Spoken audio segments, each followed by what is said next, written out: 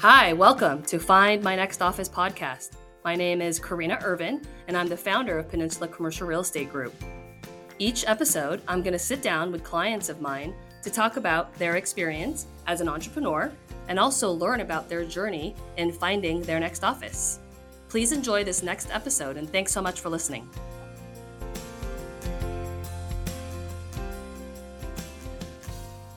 Hi, everyone. Welcome to Find My Next Office podcast. We're here in episode 2. And as mentioned before, at the beginning of each episode, I'd like to share some information on frequently asked questions in the commercial real estate office leasing world. So for today's episode, let's discuss the difference between rentable square footage versus usable square footage. It comes up a lot. It's in your leases.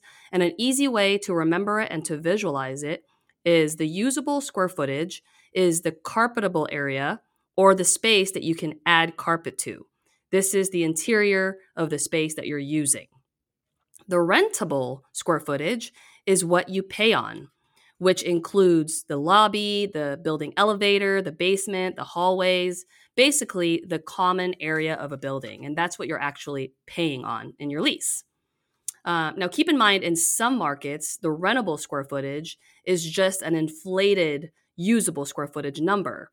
And what they do is they basically add something called the load factor to your usable square footage to grow, basically gross up to your rentable. So, for example, a building has a load factor of 10%, you would just increase your usable square footage by that 10%. And that's the rentable number, which you will be paying on. Hope that's helpful. Thanks.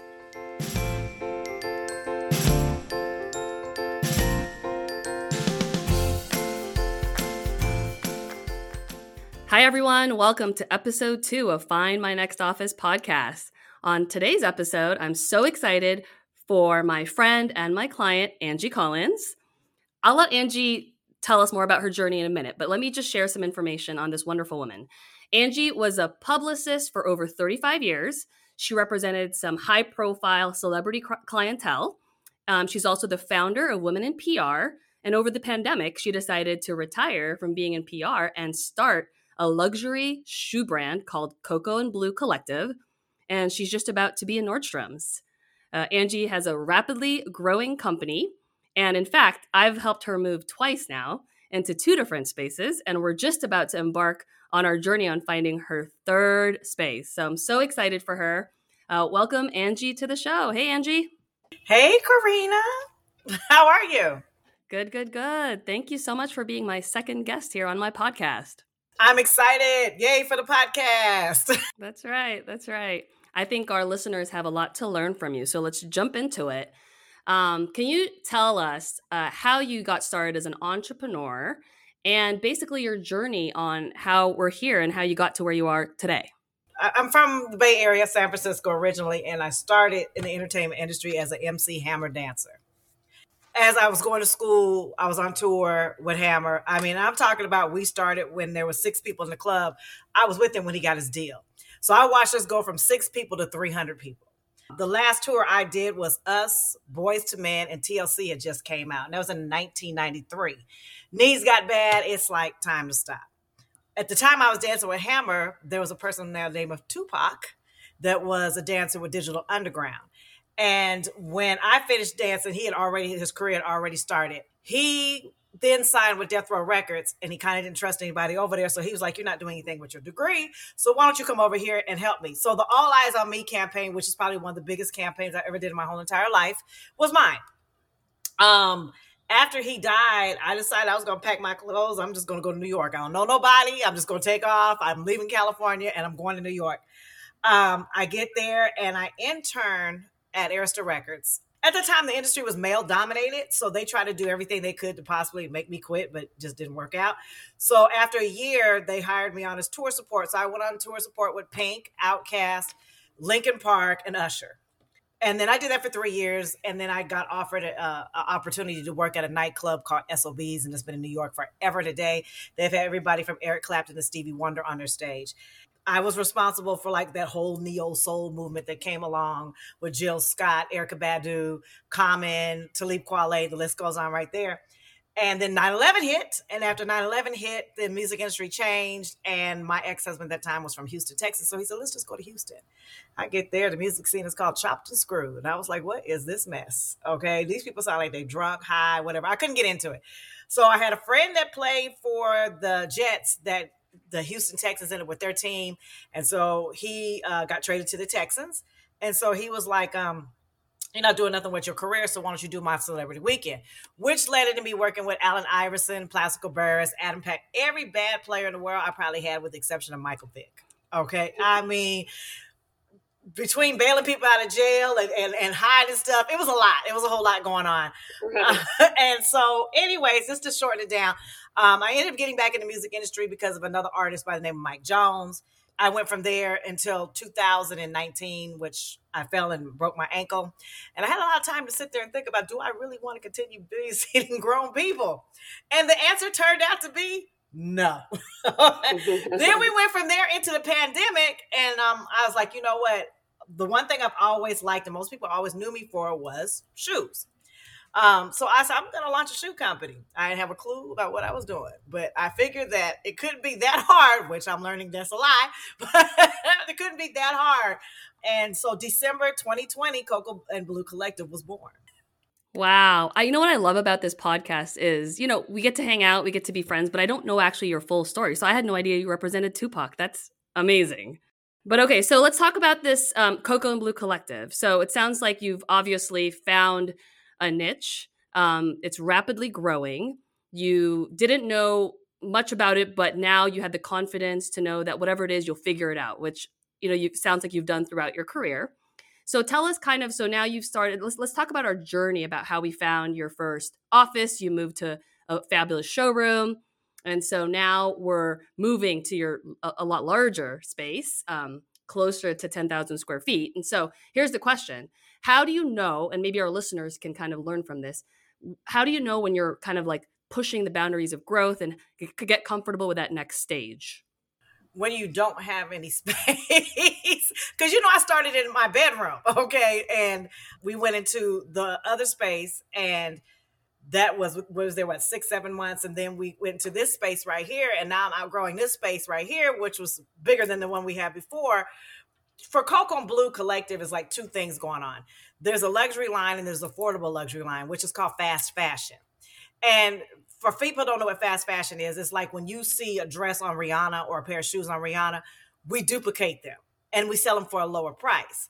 And so by that happening is I have more inventory coming in, but I got a lot of inventory going out because our price points on there are anywhere from $40 to $150. Now, if you're the more luxury girl who, wants to be more exclusive or whatever, then our price points are different from $150 to $450. So for me, I guess, as you know, I kind of grew fast. It happened faster than what I thought it was going to happen. Then I think a lot of it has to do because I do have a PR background, that I was able to get placements on certain celebrities, certain publications, and that kind of helped a lot as far as sales go. But like I said, I probably have lost a lot of money along this journey between buying samples or getting the wrong manufacturers, or even, down to boxes. It's like, there's a whole lot of different steps that goes into this. And finding a space is really crucial for me because I have to have space for inventory for like 3 different lines. I have my affordable line, my luxury line, and now my men line. And so that's kind of key. And then also having an area that's big enough for shipping, because that's like the component of everything. So, because, mistakes happen. You don't want mistakes to happen. And and I'm very hands-on, as you know, so I'm very into quality control. So every shoebox I open, every single one of them. People are like, why do you do that? I said, because sometimes you'll get a case and it'll say that they're black shoes on there. And then you open up their shoes and they'll be brown. And you're like, what the heck just happened here? So imagine if I just sent that shoe out without even looking, and a person received a brown shoe, then I got customer service complaints. Saying, I ordered a size, I ordered black, I ordered this. And you're just like, oh God. And that's another bad element, is the customer service. Yeah, but I think what's interesting about your journey is I think, we try to negotiate some flexibility in the leases, right, a first offer on expansion space. But I think what's interesting specifically about your business is that you went from an office space to a showroom space in downtown LA where you're actually able to leverage some of the marketing from the local fashion brands that are in the same building as you. And then as you grew even more, you realize I need a warehouse space that can really help with the shipping and the receiving. However, let's keep this component of a showroom because that helps with other parts of your business. Is that correct? Right, because in the building that I'm in, the Cooper Design Building, is probably like a perfect place because there's like Seven of Mankind is in here, Alice and Olivier, AG Jeans. So there's a lot of, and they have a lot of components here. Like they have market weeks, especially since I'm going into the wholesale aspect of it. They do brand assembly, which is buyers come in to shop. We do sample sales, which I'll never do again, but we have sample sales. And then just if I want to, if I wanted to have a personal sale here, the building is real helpful as far as sending stuff out to people. So this is like really the perfect building if you're in the fashion industry. Perfect, hands down. Yeah, so I think that's what's great. So even though I know you mentioned you might have lost some money with some of the moves, I think we learned along the way that there is a value to keeping that and then having another location for a larger industrial shipping and receiving. So I think, you look at it in the positive way. I think there's two analysis that goes into that. There is. There is. And trust and believe, I probably drive Karina crazy because I'd be like, okay, I got to do this and I got to do that and I got to do this. But it's interesting because I have a vision of eventually how I want this company. And, you're going to kill me in a little bit, but I have a vision where eventually one building, where I can have two showrooms, or three, matter of fact, three showrooms. And then even to the aspect of helping other brands that are up and coming, giving them a space, kind of like a co-working space, but it would just be more, for the fashion industry or the shoe industry, where they have a place where their shipping, where their fulfillment can be done. Because that's a lot of it. It's like when you're working at your own living room, your own house, and you really can't afford office space. However, you're hearing my new idea that's coming to you right now. However, you can have an office, and then you can have your fulfillment, and it's not going to cost you of the level of having to go like, paying first and last and deposits. And because starting out, everybody's not fortunate to have, a lump sum of money to put into a business because you want to invest in your inventory. So the more people that I've talked to, and probably in the past 5 months, I've kind of figured out, okay, you know what, this kind of makes sense to do something like that. So that's my whole vision eventually. And then by, Brian being in franchising, we're talking about even franchising that concept and then get another space on another side of town, which I guess you're learning all this today. Yeah, no, which I love. And I think that touches on a point that why you and I get along so well, right? We have the same passion of helping other people. Like there's more to it than just making money. There's more to it than just finding space or selling shoes. It's like, how do you pick someone up from where they are and like rise together, right? And so I think that's the common thread that like you and I have always appreciated. And more women entrepreneurs out there, more people of color. We're both excited about that growth. So that's the thing about this new company. You have to be a person of color.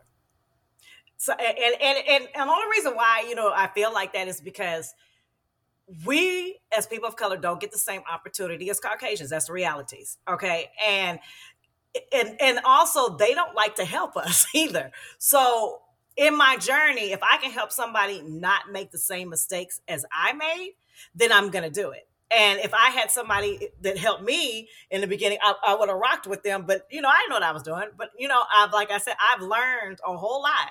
And so I have a whole lot of knowledge to give to somebody right now on what to do and what not to do. It kind of the ideal came across when I saw a company, I think it's called Saltbox. Okay. And I'm nosy. I go out there and I visit to see what it's like. And I'm like, okay, this concept is okay. It's like WeWorks of warehousing. It's okay, but they don't really offer anything to help a brand, if that makes sense. And what we're talking about doing is if you need a marketing team, if you need a PR team, if you need a realtor, if you need somebody to help you scale your business, this is a component that they can get in one space. Okay, so I know you're a busy woman, so let's get to the rapid advice. So at the end of every episode, I want to ask every guest 3 questions. So the first one, give us one piece of advice from this whole office space search, the showroom space search, this industrial search, from our experience together that can help someone else that's going through the same process. Click with your realtor.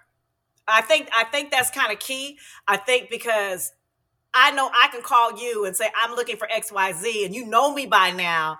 what I like and what I don't like. And I think that if you go on a journey with somebody that you can't click with, they're not going to get your vision. And I think that's really key, because it's almost like we're in a marriage, because we're together and we're looking, but if you don't have that chemistry, then you don't really feel like it's an environment that you want to walk into. Or if you get a realtor that just wants to sell you something just because they want to make a commission, that's a whole nother angle. But I think having communication and liking that person is what's key. Great. Yeah. And as your broker, the feeling is mutual. I think, you want to work with clients that you want to work with. And that's part of the reason why I started my own firm, as you know. And so I'm excited that we're connected, obviously. So next question.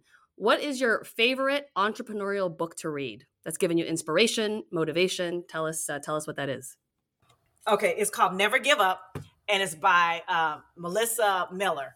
And in this journey, there's been many times where I said, I don't want to do this anymore. I want to quit, because you get frustrated when things don't go quite your way. This book, like I said, being an entrepreneur is a lot of times where you just want to say, I'm just going to check this in. And I feel like I want to go back and do PR because that's where I was comfortable at. But it makes you feel like you're not the only person who feels like that. She talks about this book about how many times that she wanted to quit, or she threw in the towel, or she just, she's rebranded like 5 times, but she's got a multi-million-dollar company now, but it takes work to get to where you want to go. Absolutely. Absolutely. So last question. What's your favorite inspirational quote? Nothing beats a failure but a try. I love that. And that came from my grandma. My grandmother used to say, nothing beats a failure but a try. So if you don't try, how are you going to know if you're going to fail or not? I'm going to keep that one. Thank you so much, Angie. I appreciate your time. I'm sure our listeners have enjoyed listening to you. You're so much fun. And where can we'll put it in the show notes, but tell everybody where they can find you. They can find me on Instagram at Coco and Blue Collective. And then also I am Angie Collins and everything. Both of those are all the way across for Facebook, Twitter, and Instagram, Snapchat, TikTok. Yeah. Great. Thank you, Angie. All right. Thank